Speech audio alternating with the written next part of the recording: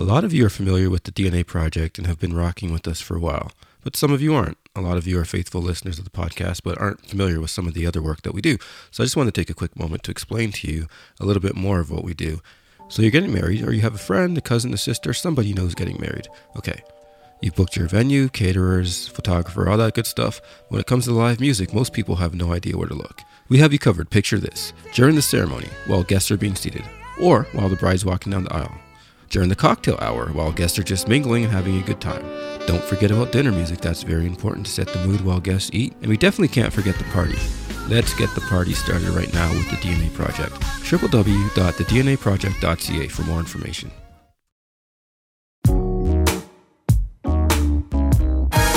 Hello, bonjour, and wagwan, everyone. Thank you for listening to the DNA Airwaves. Today's episode is brought to you by the DNA Project, your entertainment agency. Want to learn more about this great company and what they do? Then check out thednaproject.ca for more information. Today we're joined by Canadian musician Ori Dagan. Ori is an award-winning singer-songwriter that has a remarkable ability as an improviser to produce rich and remarkable sounds that warms audiences' hearts all over the world. Dagan's 2017 recording, Nathaniel, a tribute to Nat King Cole, was an incredible visual album that provided him the opportunity to showcase at the South by Southwest Festival in Austin, Texas, and also headlined a spot at the TanJazz Festival in Tangier, Morocco. Due to the COVID-19 lockdown, we connect with Ori over the internet to talk about his start with jazz music, the complexity of the genre as a whole, and how he's been adjusting to the current state of live performances. It's a cool chat with a cool cat, and we hope you guys enjoyed it. This is the DNA Airwaves. Yeah. Oh, just the two of you. Just the two of us. He's over there. You can see him. We can make it if we try. Just the two of us. You and I. Love that. We're recording. One. Here we That's go. a good That's start. a good start. Why don't you show them how it's really done, Ori? Why don't you show them how to really sing that line? Where are you right now, Ori? I am at home. Like where? Downtown Toronto. Oh, you're in Toronto. Okay. Cool. Yeah. I don't know why I thought LA. You've got that LA vibe it would going. be warmer. That would be nice, yeah. It Wait, must what's be the the LA hair. vibe? The LA vibe's there. Just a cool Kramer. cat vibe. I don't know. Can we snap a picture of this screenshot just for promo? I think we 'Cause can. I think we can. I gotta say, it's pretty nice. And I just did. Oh, All right, enough. Oh, you guys. Enough did. about the hair. Let's leave him alone. Hair looks great. Great to have you here with us, Ori. Definitely. Pleasure. Yeah, man, it's awesome. And I was thinking about a lot of things, just listening to your music and kind of the vibe. I definitely have a lot of questions and some things I want to talk about with you. But number Awesome. one, in 2020, the music has definitely taken a different direction and all sorts of different directions. So my first question to you is, why jazz? Maybe give us a breakdown. Woo. How it started. Well, you know what? I have been living the jazz life for just over 20 years, actually. I've been doing jazz for 20 years. It started in 1999 for me. That was the first time that I heard jazz. Wow. And the recording was Ella Fitzgerald, Mac the Knife live in Berlin. And that recording changed my life. Okay. It was on one of those things they call a compact disc. What are those? Google that. Back Doesn't in feel those days, so I used compact to, anymore. I know, right? I used to, walk around with like 20 CDs in my of bag, course. in my compact disc. The other CD that did it for me was called Dinah Jams, featuring Dinah Washington, another one of my favorite artists. Nice. Actually, both of those albums are live recordings. And I think live recordings, to me, are the next best thing to being in a real live jam session or a live jazz performance. True. I think what speaks to me about jazz is that it's in the moment and that it's a human music with... the thing about Mac the Knife, going back to that first recording, I don't know if you guys have ever heard that record, but something happens in that record that was very historic. It ended up winning Ella 2 Grammy Awards. And what happens is she forgets the lyrics and she makes up lyrics on the spot. It goes, Beautiful. what's the next chorus to this song now. This is the one now that I don't know. And the crowd just goes wild. Yes. You know, Classic, and yeah. I remember hearing that, and it just blew my mind because I grew up playing classical music. And you know what? I had talent and I showed promise, but I just didn't love classical music, and I didn't know why. Right. And I think it was because classical music is so driven, it's so based on trying your best to be perfect. And I remember when I was a kid in these classical piano competitions, I would just sit there counting people's mistakes and being like, okay, that guy made 2 mistakes. I made 1 mistake. Maybe I'll get the trophy. Right, Like, it was just very... It's more like a sport than other music. So to me, yes, which I would know nothing about, by the way.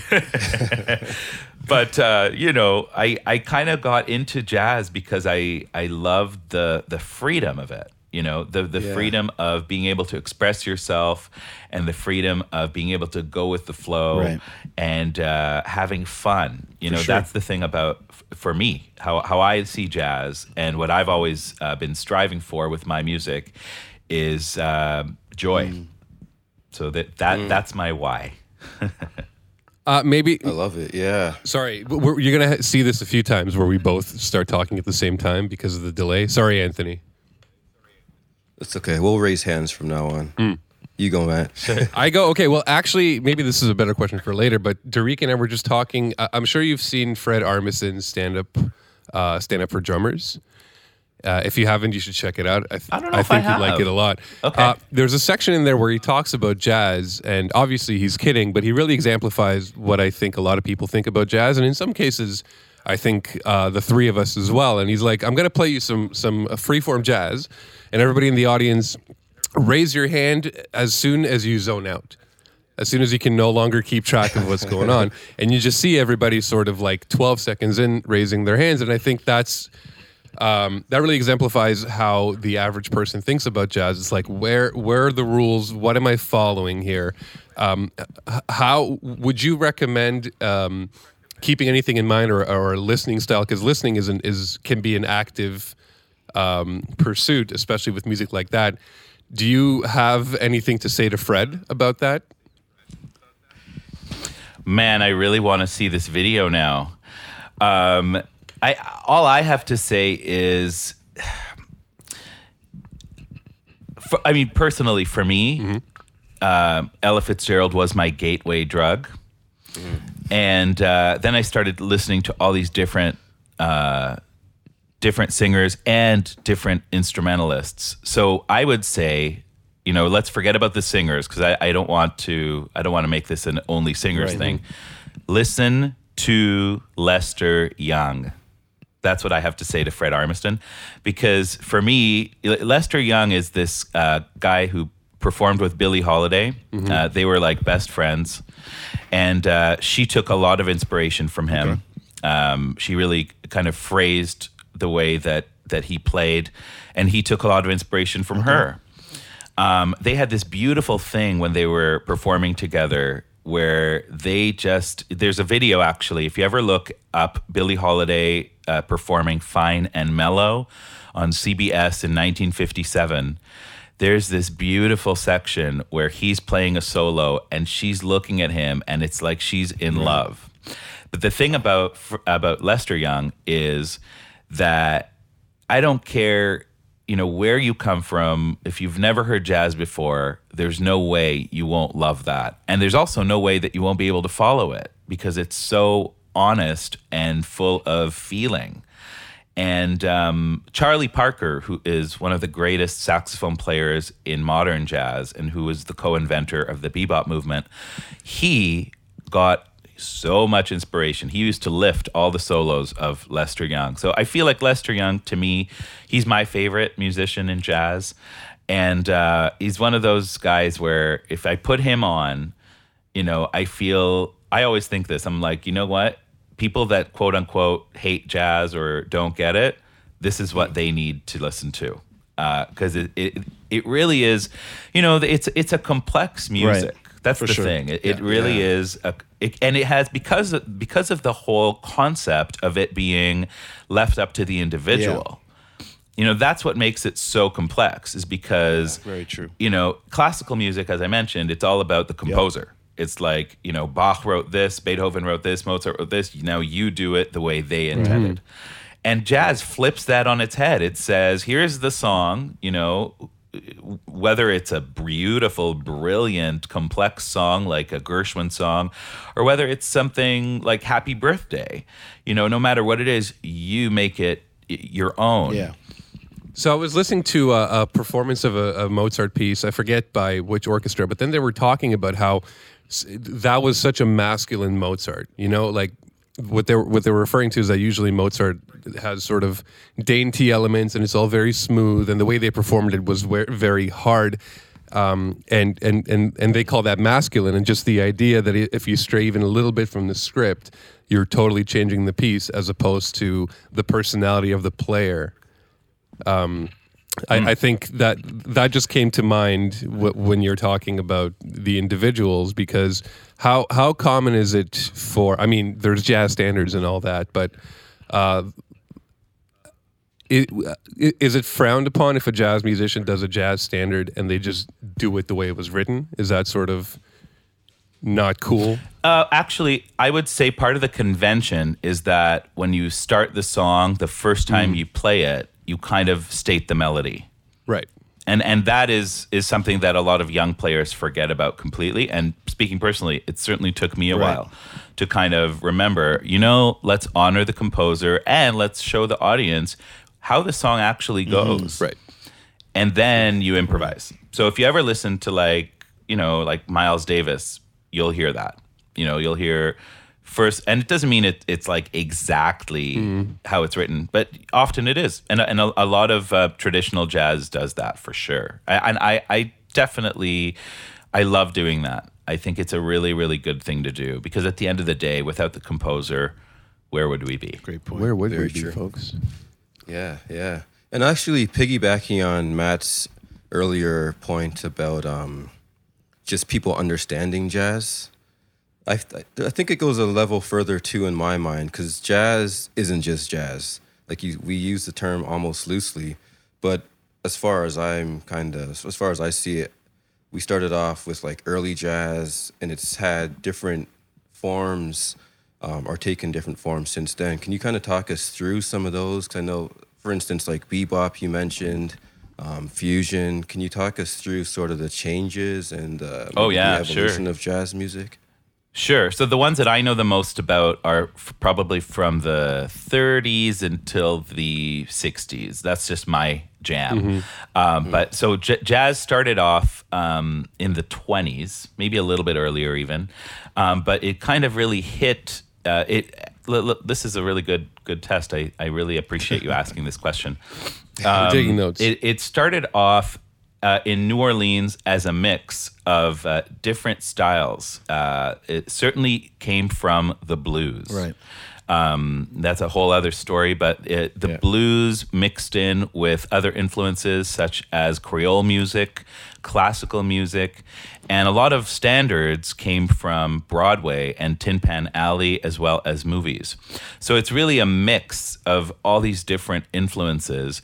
And it hit its height of popularity with the swing era. And that was in the 1930s. And that is when America was really, really struggling financially because of the Great Depression. And jazz at that time was a music that made people happy. It was a dance music. That is the big thing. It was a dance music, and it was a social music. And that's why at that time it was kind of like, you know, it really was popular music at that time. Like whatever pop music is now, whether we think of it as, you know, I don't know, I guess pop music now has a lot of different forms too. But I just, you know, I mean, like, that was a big thing. And then bebop happened, and bebop changed jazz so much from dance music into listening music. So bebop was rebellious. Bebop was intellectual. Bebop was, in terms of African American music, it was very important because at that time, it was a rebellious music that tried to give voice to African American people. And so at that time, there was, as you guys know, there was no freedom to do what hip hop is doing now yet. So it didn't use words, but it used concepts. So it was really a music that turned, it was thinking music. It was intellectual, and it was difficult, and it was not for everybody, but it was based on swing. But so it would take songs from the swing era and turn them upside down, make them faster, include these crazy, difficult, virtuosic lines. So you would have to really know your stuff to play bebop.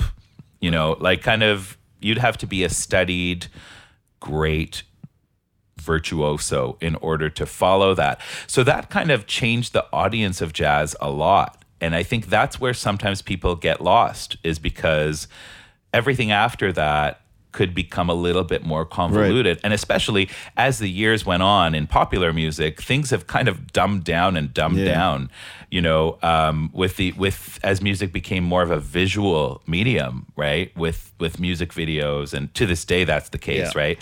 So, you know, after bebop, you'd have cool jazz, you'd have West Coast jazz. Miles Davis himself changed jazz like 3 or 4 times. With the cool school and with modal jazz, and then with fusion jazz, and so on and so on. And even I myself, you know, my thing is all swing and bebop. That's my area. I mean, I still listen to that music almost every day. That's Can you, speaking of you and jazz, could you tell us a bit about you and jazz? Sure. Me and jazz. So I'm right now working on my 4th recording. I started off, I guess I'll just say I spent a lot of time in school. I went to 3 different schools to study jazz music. Wow. I'll say 2. The first school I went to was U of T, and that was just for 2 years. I was getting an English degree, and that's when I started listening to jazz. And then I went to York University for 5 years. When I got to York, I said to them, "My name is Ori Dagan, and I want to be a jazz vocalist." And they said, "Okay, well, let's hear you sing," you know. And they were like, "Okay, yeah, go do your thing." And it was actually really funny because I was doing it for a few years. I was pursuing jazz singing at York. And I got a little bit frustrated with how they were treating the jazz singers in that program. How are they treating them? There's a whole... Yeah, well, they basically just said, you know, you guys study... They didn't let us be part of the improvising classes. It's really bizarre now that I think about it. But this is a thing that happens in jazz music, is there's a big stigma against singers. In the real world. I mean, a lot of times in the real world, you go to a jam session as a vocalist and they're like, "No singers, no, this is just for the instrumentalist. You guys, you know." So it's weird because I always thought if you're in an institution of higher learning, you know, you should give everyone a chance to be excellent. Makes sense. But for whatever reason, they just said, you know, "You're a singer, you do this." So I kind of got frustrated with that. And I said, you know what, I don't know what I'm going to do, but maybe I had a couple of people tell me, "Ori, you should study classical singing. It'll be so good for your voice." Because I really started singing, as I mentioned, when I listened to Ella, and I was 18 years old at that time. So I didn't have the luxury of growing up. A lot of singers grow up, they sing, whether it's at church or whatever they're singing. I did not. So I had kind of not very strong technique. And so I ended up switching to classical voice at York, and I was lucky that I was able to do that. And so I finished York after 5 years, and I didn't feel like I was done. And I knew a couple of singers and musicians that I really admired, and I'll name them because they're all amazing, peers of mine. Lila Bialy, Brandy Disterheft, and Sophia Perlman were all 3 women who I admired, and they all went to Humber College. So I just really said, you know what, I want to try to see if I could go to Humber and see what they're doing. So I went to Humber for 2 years and honed my chops, as we say in jazz. And then I made my first album, and that was in 2009. What was the name of that the album? album is called Scat Got My Tongue.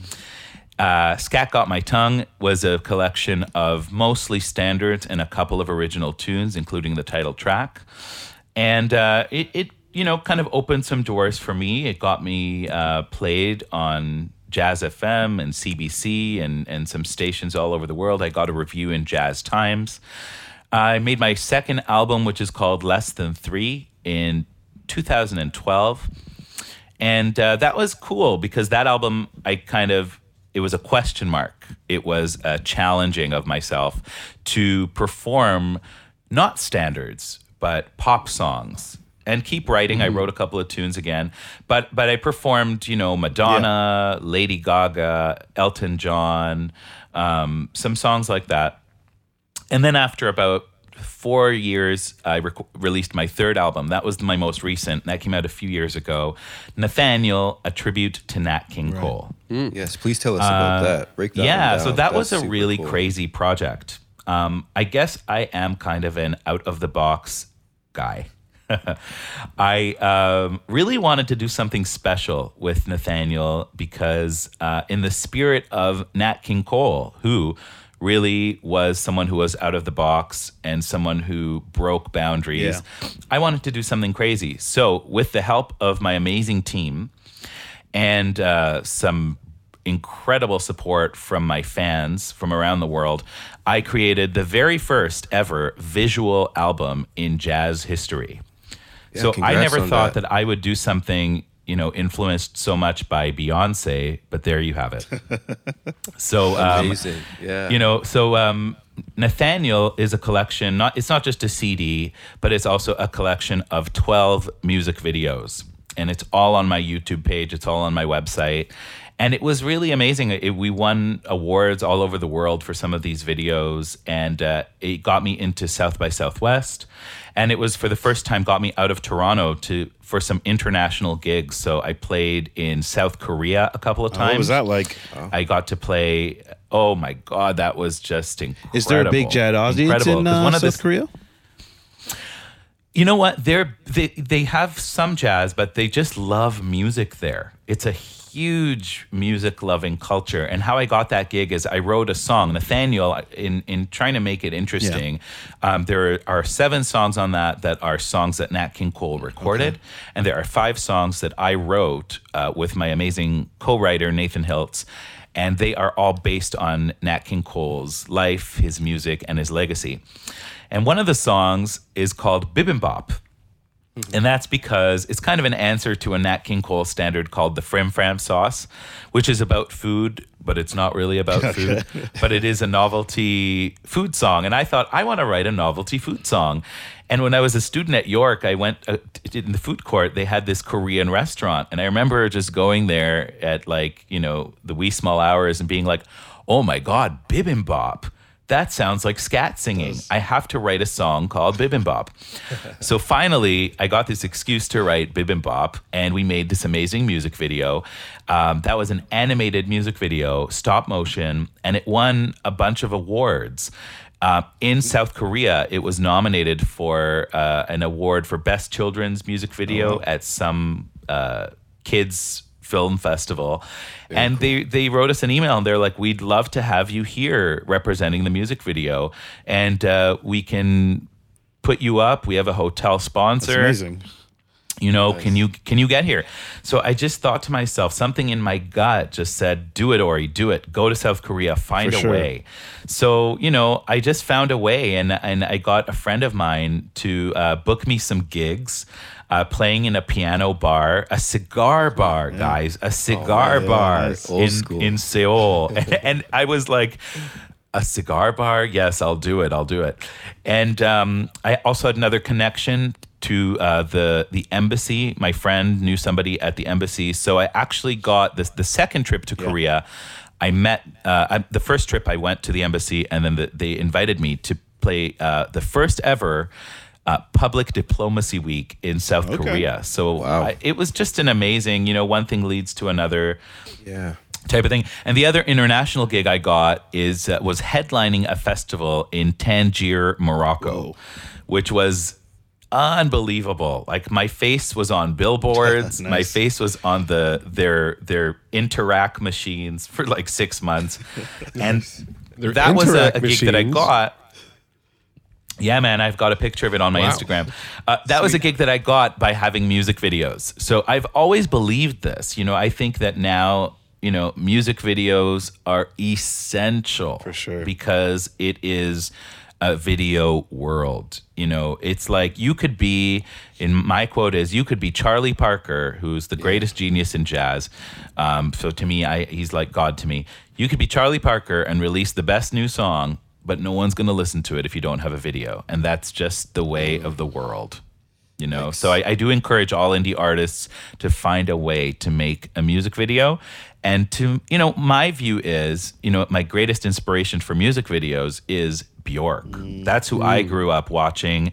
And she always treats a music video as an opportunity to make the song even more interesting, because music videos too are art. Right, for sure. Music is an art, film is an art. So you don't have to necessarily make a video where you're just lip syncing and doing service to that. It can be its own concept. Sure. So when we made the visual album, we really had that in mind, and we used different, I had the same producer. My partner is a film producer, so he produced all of them, but we used 7 different directors from around the world. Oh, wow. And we let each director kind of, bring their own whatever they're good at and collaborate with us in a way that's creative and interesting. Nice. And let me say, man, because that visual album was one of the coolest things I've seen in a while. I watched the whole thing. Amazing. Getting ready for this interview. I maybe didn't intend to, but I was kind of stuck to it. You really, really highlighted the playfulness of jazz. And I know you mentioned that term when you were speaking of jazz earlier, but you brought out like the dance, which was really cool. Like it just had a complete old school feel to it, but still really authentic and true to today. So I really liked what you did with that. I'm so glad you liked it. That was really, really fun. Yeah, guys listening, check that one out for sure. Is it on YouTube, or is there somewhere you prefer us to watch it? Are you collecting views? Yeah, YouTube is good. YouTube's good? It's on my website, has a link where all the videos live, but it's all YouTube. And your website is? He's just trying to get you to shout it out. It's oridagan.com. Thank you. ORIDAGAN.com. Perfect. Well played. Good job. Can you talk to us about one of the tracks specifically? Actually, there's 2, but this one first. Your song called Complexion. Can you tell us the inspiration behind that? Because that was pretty powerful. Thank you so much. Thank you so much. Yes, this is one of the 5 tunes that I wrote, co-wrote with Nathan, about Nat King Cole's legacy. And I thought to myself, I cannot do good service to Nat King Cole and his life without talking about what he overcame in terms of racism and conquering that and suffering through it and, being a triumphant, successful artist. So while I was researching Nat King Cole's life, I found out that on April 10th, 1956, he was nearly killed in an attack that happened while he was on stage in Birmingham, Alabama, not far from where he was born. He was performing, and it was controversial because it was, quote unquote, a mixed band. So it was him and his trio, and behind them was an orchestra of mostly white players. Now, the really insane thing is that the police knew that this was going to happen. Mm-hmm. And thanks to the police knowing they were tipped off, he was not killed. Because while he was going into his 3rd song, 4 members of the KKK stormed the stage. And I believe their plan was to kidnap him and hold him for ransom, or maybe they tried to assassinate him. I don't know, but the result was the cops were there. The cops managed to stop this from escalating, and he was just shaken and shocked. And I just, that really, really hit me, I guess, because I just imagined being on stage and being attacked as a performer, I mean, I know how vulnerable it is to be on stage, and so that line is actually in the song. In the second half of the song, the line is, "It was April 10th in 1956. They'd have had him killed with guns or knives or sticks," and so I really wanted to try to write a song that was about this struggle. And, Nat King Cole had an interesting relationship with this whole concept, because it took him a while to join the protests. Right. His method was kind of trying to achieve excellence no matter what. And that was his way of kind of standing up for his race, is just to be the best that he could be. But eventually he contributed a lot of funds towards the movement. But he wasn't like, everyone has their own thing. He wasn't like the way Nina Simone was. So interestingly, in the African American community, he received some criticism for that for a while. Sure. But again, I knew that going in, I kind of knew that he definitely was groundbreaking in terms of having one of the very first television shows that was hosted by an African-American celebrity. Didn't know that. And I did know that it didn't last long, because the television stations in the South didn't want to give money to that. And I read about how disappointed he was. And he had people like Ella Fitzgerald guesting on it, and they all did it for free just to support what he was doing. And that was a really, really beautiful show. But it did open the door, And I love Nat King Cole's music, of course, but I also really loved kind of everything he did as a person. He seemed like a really, really interesting cat, and a really hardworking musician who made it seem so easy. That was the thing about him. If you ever watch him, it just seems like he's not doing anything. Right. And particularly when he's playing the piano. Like, I actually got into Nat King Cole when I got into his piano playing. That's another interesting tidbit, is that I didn't get Nat King Cole for a long time, because I only knew the singing. And the singing, because I mentioned, I like improvisation. I like scat singing. I like, virtuosic Charlie Parker, Lester Young, bebop. And when I heard Nat King Cole growing up, I was just kind of like, well, yeah, he's got a beautiful voice, but I didn't get it. And it wasn't until I got into his early work with the trio that I heard his piano playing, and I just thought, whoa, that is the most beautiful piano playing I've ever heard. And it was as if he wasn't even playing. Like, he just looks you in the camera, and he's playing these beautiful lines. And, interestingly, he became a pop star midway through his career, and he didn't really play a lot of piano after that. So, in his whole musical legacy, I wanted to honor more than just the musical legacy. I wanted to honor who he was as a person, as an artist, and, as a hero. That's awesome. Yeah, I think you did a really good job of just showing your perspective of a well-rounded kind of image of how the music and the times kind of were. So great job on that, for sure. One more question about the album. What was it like working with Sheila Jordan? Maybe just give a quick overview of who she is. And how old was she when you did that? So Sheila Jordan this year turned 92. Wow. She was 87 when we were in the studio for that. Wow. And she's someone that she's my greatest hero in the world, because she calls herself a jazz ambassador, which means she spends her life singing, teaching, and spreading the message of jazz. And she was the first female artist to record on Blue Note Records. And she didn't record again. She recorded a beautiful album then in 1963 called Portrait of Sheila. Didn't record again for another 12 years because she had a child and was a single parent. Right. Eventually, people caught up with her by the 1970s, and she started to get a cult following. She's never had a manager. Wow. She's always done her own bookings. She's immensely respected in the jazz world. And so I've known her. I got to know Sheila in 2000. I was doing an interview. I was writing for a newspaper. I interviewed her. And then I started following her around. I saw her in New York City.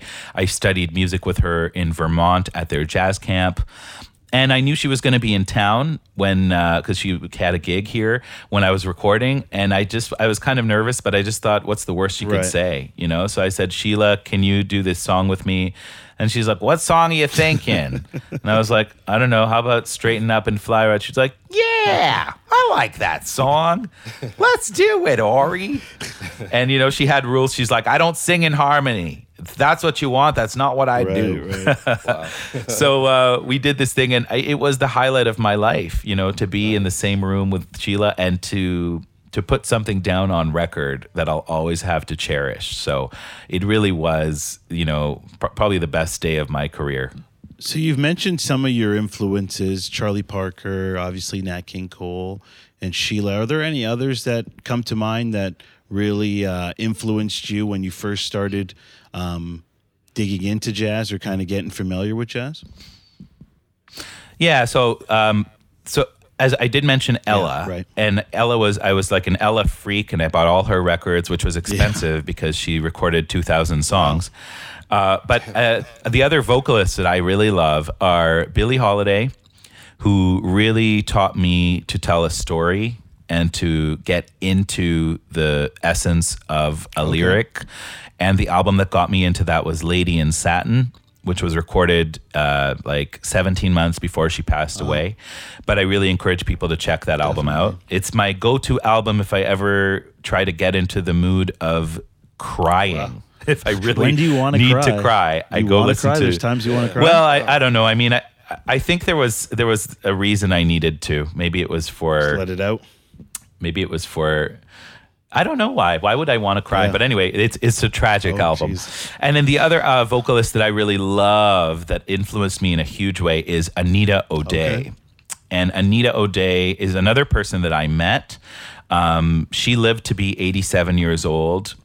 She was a heroin addict for 16 years. Wow.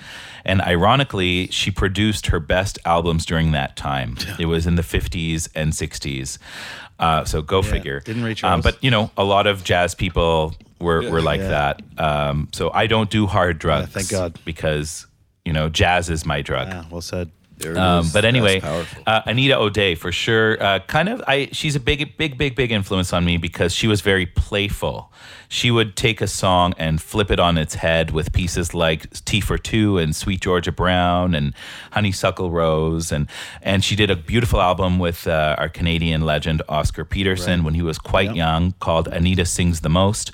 So I urge people to check her out. Nina Simone is a huge heroine of mine. But you know, the list goes on. We could be here all day. Sure. But I would say those are my really big ones. And Sarah Vaughan too. Sarah Vaughan, who did wonders with her voice. So those are my favorites. Every episode of the DNA Airwaves is recorded and produced at the MPL. The MPL is a collection of film, music, and audio post-production suites located in the GTA. Please visit the-MPL, that's Maple without the vowels.com, to learn how they can help you with your next film or audio production.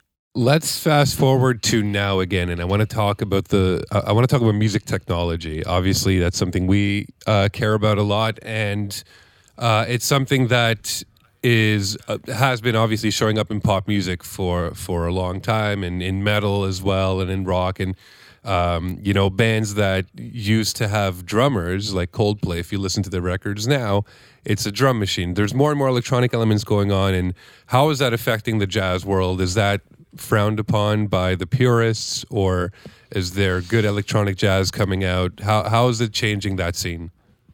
Mm-hmm. Not just electronic, too, just technology in general.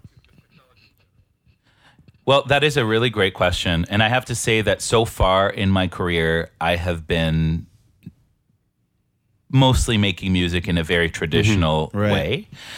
And, you know, the jazz world, quote unquote, is really, really interesting because a lot of it tends to be conservative. So it's a very small percentage of the market to begin with. But those people that are quote unquote jazz listeners, a lot of them tend to only like, traditional jazz the way it has been recorded. Right. Mm-hmm.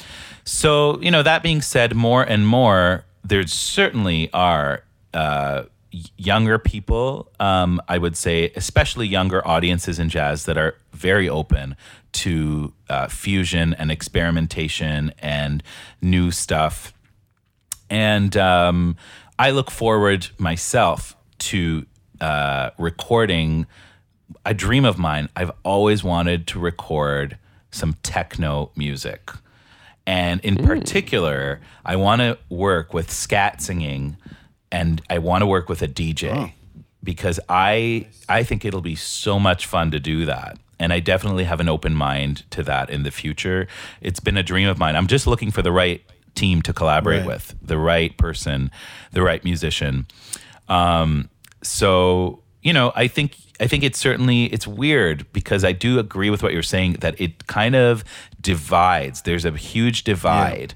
And when you're a jazz artist, a lot of times, and it's funny because people even to something like scat singing, that's something that divides an audience. Right. A lot of people love it and they're just like, oh my God, I love scat singing. I get it all the time when I do my live streams. I do a scat solo and people are just like, oh my God, scat again, that was so great, that was good. And then I always know in my head, I'm like, yeah, but the people that aren't commenting are saying, oh God, like, leave it to Ella and Sarah, just stop. Right. So it's interesting that way because my thing is, I have to say, I see myself as an entertainer. Right. That's my thing. That's my thing. It took me a while to get into recording albums because there's no audience. There's like the audience is in my head, and so recording is kind of like making a movie, and singing in a club or a theater is like a play. Right. That's how I see it. And I love the play. I love the audience. I love the shtick. I love the banter. I love making people laugh. I love making people cry. I love, moving people. So, I'm kind of really interested in an audience and into what they want to hear. And so I really do look forward to always pushing myself more and more. And I'm currently working on a new album, which for me is pushing the envelope. Because it's the first time that I've ever written all original music. Okay. There's one cover, but that cover will be the lead-off single, and that is expected to come out in the spring. But the album is 10 songs that are all original music. And for the first time, one of the songs will feature a rapper. Oh, okay. And I'm really excited about that. Yeah. Do you have a rapper already? And I do know, by the way, I know that will freak some people out. That people, in the jazz world, quote unquote. And I'm really interested to see how that'll be seen. Because like I said, I know what I'm getting into. Some people will be like, why'd you do this, Ori? Why? It's funny that... And for me, it's because I have to move it forward. I have to keep experimenting, pushing myself, exploring. I think that's a big part of being an artist is exploring. It's funny that you said that jazz musicians are conservative because it originally was about, changing the status quo and improvising and doing something new. And hip hop comes from jazz, and just thinking that they're going to be, raising their nose to that is kind of funny to think about. Some of them will. I mean, it's very divisive. I can't possibly say what percentage will and what percentage won't, but it's a fraction. It'll be like half and half or 60-40 or 70-30. But it's a very decisive kind of, yes, let's move it forward versus, that's not jazz. Yeah. We've talked a little bit about scatting. Can you break that down? I know Duriki loves to scat as well. The German way. Duriki, but I'm more playful with it. I don't want to pretend that I'm a scat. I'm not going to do it today. I don't want to embarrass someone. It's for professional. Oh, come on, Duriki. No way, kid. Man, you got potentially millions of people listening. I leave that to the professionals. I only do that in the shower and when I'm drunk. Shower scat. You've said too much. Well, way to go. Well, that's a good place to start. So I have been scat singing every day for over 20 years.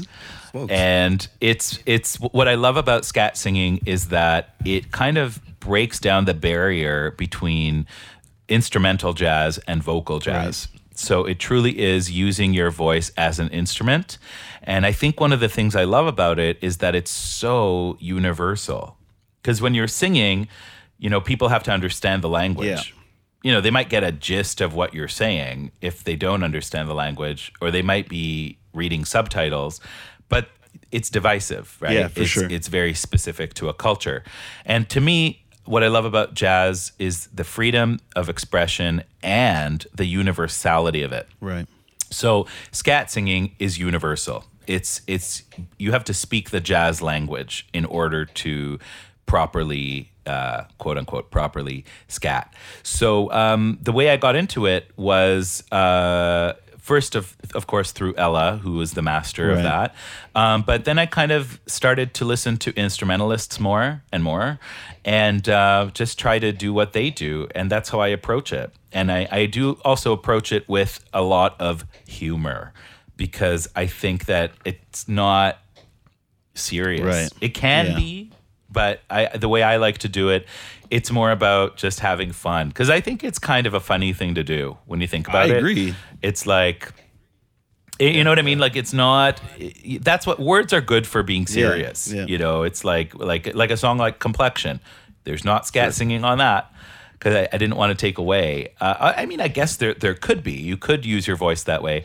But my go-to is just kind of to have fun. So, it's like, it's what I do when I'm walking down the street. It's like, see,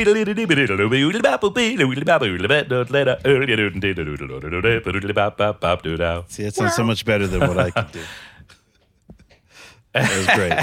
Well, listen, do it every day for 20 years, and then we'll talk. All right, I'll check in 20 years from now and let you know how I do. We'll have you back.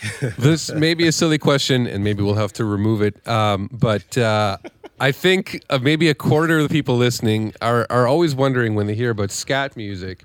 Scat already has a meaning in the English language. What happened? That's a great question. Well, let me tell you a funny thing about that. I'm sure you would, because you're the resident expert here. When I made my first album, well, it's funny because my first album, I did two originals on that. One of them is just this silly blues called Squabadoo Bop, but the other one is a song that I wanted to do my best to explain why I scat sing. And so the song really talks about that, and it's called Scat Got My Tongue. And it's a play on Cat's Got My Tongue. So what I did was, instead of writing S-C-A-T, I wrote S''C-A-T,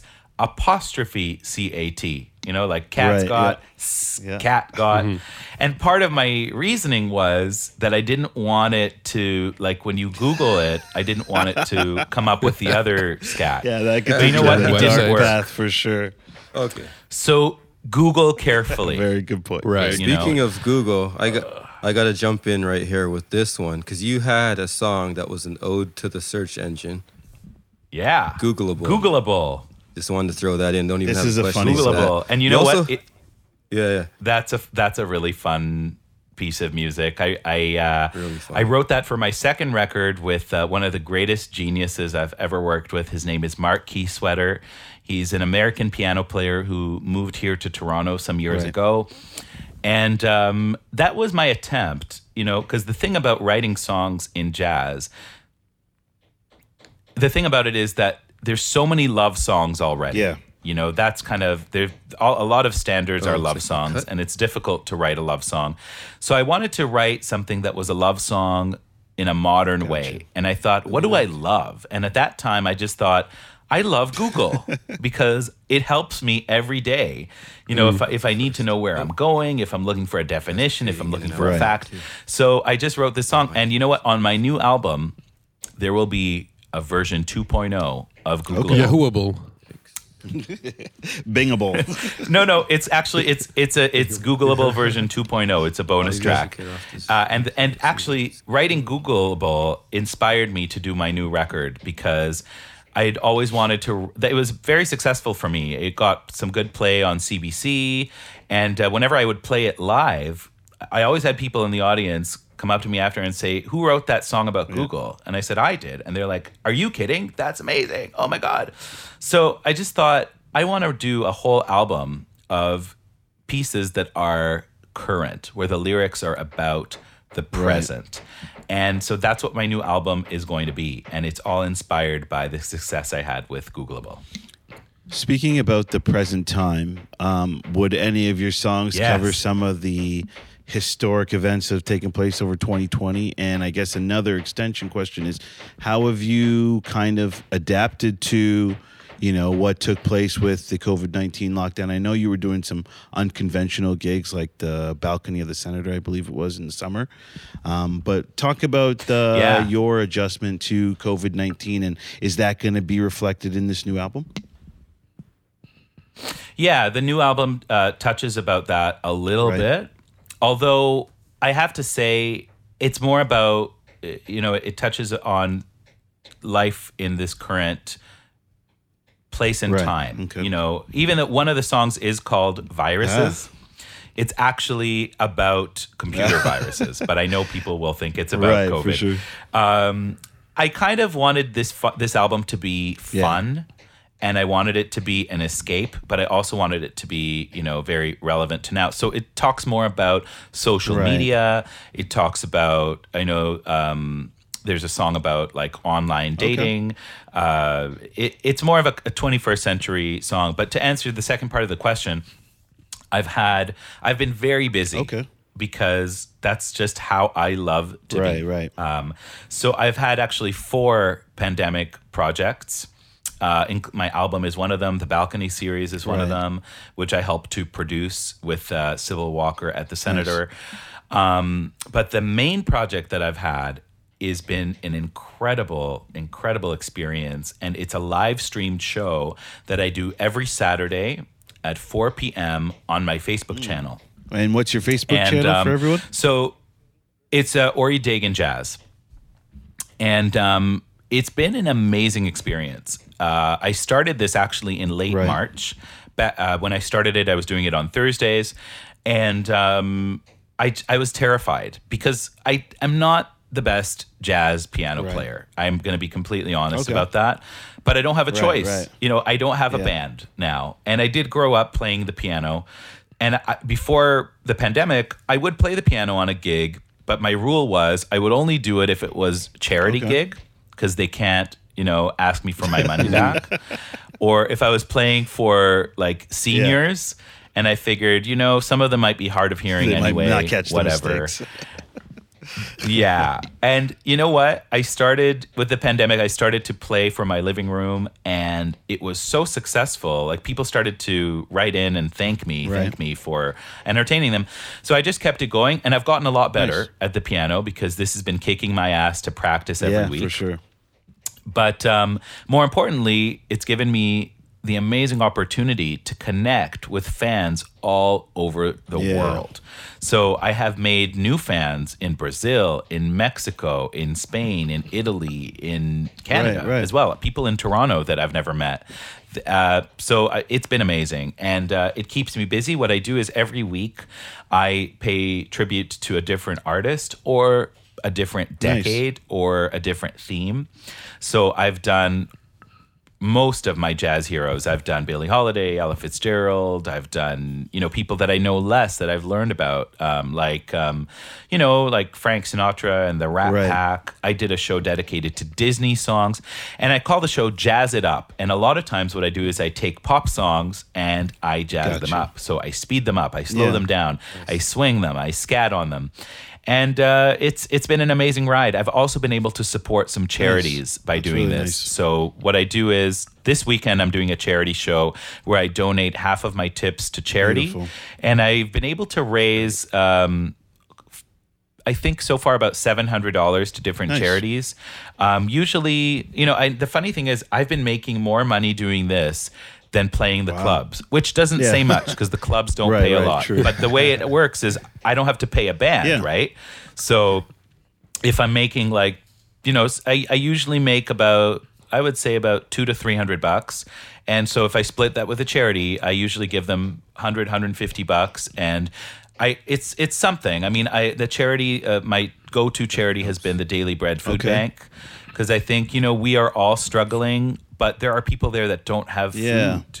And this pandemic has made people all kind of live in their own world and be, kind of sad about what they can't do and forget there are people there that don't have food. So I do the charity thing because it helps me to, ground myself. And I hope that it inspires people to do good and to be kind, because I think that's how we will get through this pandemic, is through love and kindness. I agree wholeheartedly. Yeah, that's very true. Important words.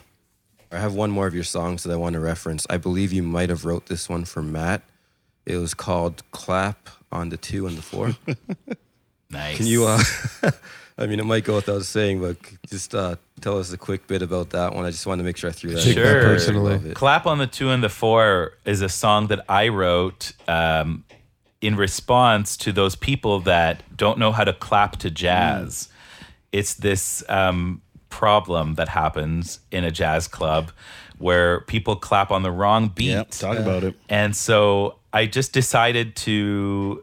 It's funny because I recorded it as almost like a demo, and I didn't love the way it came out, but my team, my mom heard it, and she was like, Ori, you've got to put out that song. I love it. It's such a great song. But so I said to myself, you know what? There's no way I'm releasing that song without a music video. And it was one of the first music videos I did. And it actually did really well. It got into like 15 different festivals worldwide, and it won some awards, including the New York Jazz Film Festival Best Educational Jazz Short, which I thought was so hilarious. But it really inspired me. Before I did Nathaniel, a tribute to Nat King Cole, the visual album, I did Clap on the 2 and the 4 as kind of like my litmus test.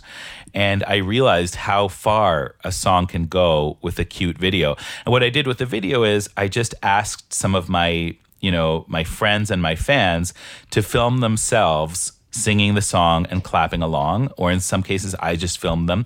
And some of the celebrity people in the video include Jeannie Becker, I caught that one. who's a great friend and a supporter of jazz, and some great singers like Alex Pangman, who sings in it with her horse. Nice. So, it was really, really a very cool experience, and it holds a special place in my heart for that reason. Are there statistics to show if there's been a upswing on people clapping on the 2s and 4s? Upswing. Not yet, but maybe one day. We'll look into that. And you know what? It's a funny thing because it's really something that I strive to teach people to do. There's a great video of Harry Connick Jr. I don't know if you guys have seen it, but his audience, he's playing this gig, and his audience is clapping on the 1 and the 3. So he adds a bar of 5/4, and now they're clapping on the 2 and the 4. It's just mind-blowingly brilliant. But that guy's next level with his brilliance. Anyway. Yeah, totally. It's a major worldwide problem. Clap on. We hope we find a cure. And And Matt, you are a great drummer, so obviously. I only drum. I only drum on the 1 and the 3, so I need some lessons. With your kick drum, that's fine. It works. I have a hard time clapping on the 1 and the 3, but it could be just me because I'm a jazz Listen weirdo. to more polka. Yes, I should. There it is. All right, so man, it's been really great talking to you. Definitely. We want to respect your time and let you run, but 2 quick things. Maybe you could touch on these as we say goodbye for now. Could you just give a little bit of insight to those coming up, jazz musicians, creators, entrepreneurs coming up behind you? One, can you touch on just the importance of socials? Because I know you mentioned it a few times, and maybe in that, just kind of throw out some words of encouragement, inspiration, something from your heart. Sure. Did you see the importance of social? Yeah, just content overall, I guess. Yeah. Well, listen, right now in particular is such an important time for artists and creators to engage with audiences. Yeah. Like ever since this pandemic, I've been creating more because I know that my audience is out there and they need content. For sure. They need to be entertained. you know. And I always think in the back of my head, I bet there are a few people that might be annoyed with this. And then I'm like, good, they can shut it off. They can look away, because I do get amazing feedback. I get a lot of feedback from people that are saying, you know, thank you so much for entertaining us. Thank you so much for being positive. So what I'm doing right now is I'm trying my best to use my social media to entertain, to inform, to encourage, to keep positive, and most importantly, to support my community. Right. So I'm always out there reminding people about the music venues that are struggling, that need your help, because a lot of them have set up ways that you can support them. You know, like places like Drome Taberna, where you can buy merchandise. They've been so amazing to the artists. Places like the Free Times Cafe, where they still have a storefront. You know, it's just important for me to. Oh, the Emmett Ray, I have to mention, a great jazz club here in Toronto. They have also a store where you could buy whiskey, you could buy food, and these are the jazz cannot exist without these venues that support it. So I'm trying my best to pay forward, to remind my audience about that, and support local, because we don't want everything to be big business. Like we need these little places so much. So you know, and I think it's important for artists to, especially, you know, if you're a musician, you know, social media is so it's so valuable, because it allows people in a way that we never had this before. Direct access. You know, it gives us freedom to share with our audience. And people care, you know, people do care about what's going on behind the scenes. And they're so into that. They're so into watching you practice or seeing your inspiration. And what I find the most fascinating is when you open it up to people and, you know, ask them questions. Like I put up this post a little while ago that just said, "What's your favorite Elton John song?"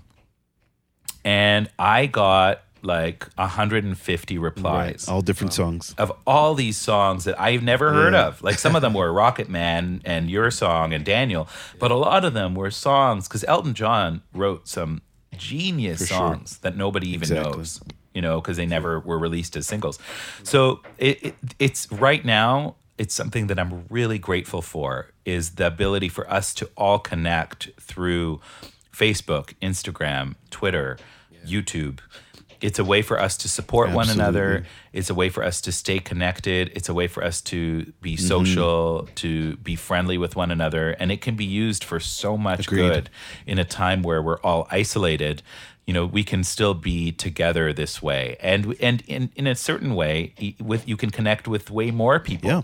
Like I said, my live stream show has really been a godsend, because I am now speaking. I literally interact with people that I never would meet otherwise. Exactly. And whether they live here, Toronto or Brampton or across the world, it's been a huge gift and a huge blessing. So I encourage it. This is a really, really positive thing that we can do right now. Agreed. Amazing. Thanks so much, man. Appreciate your time. Thanks so much for being with us. It's my pleasure. Thanks for including me. Thanks for including jazz. All about that jazz. Can you do us one more favor? Shout out your socials. Where to find you online? I'm sorry. Dariki said shout out your socials, and Anthony, what did you say? Shout out your socials. Can you shout out your socials? Yes. So, yay! So I will make it very easy. They are all Ori Dagan Jazz. ORIDAGAN Jazz. Nice. And it's Facebook, Instagram, Twitter, and YouTube. They're all Ori Dagan Jazz, and you can see what I'm up to at my website, oridagan.com. Amazing. Thank you so much. Really, really appreciate it. Again, man.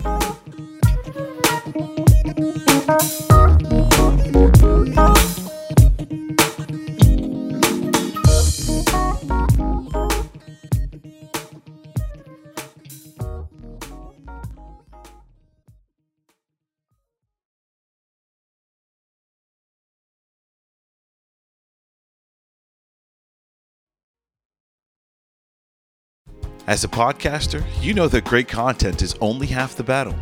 The other half is finding the right hosting platform to reach your audience. That's where Captivate comes in. With unlimited podcasts, advanced analytics, and personalized support, Captivate has everything you need to grow your audience and monetize your show. Join the thousands of successful podcasters just like us who trust Captivate for their hosting needs. Visit DNAairwaves.com/captivate today to start your free trial.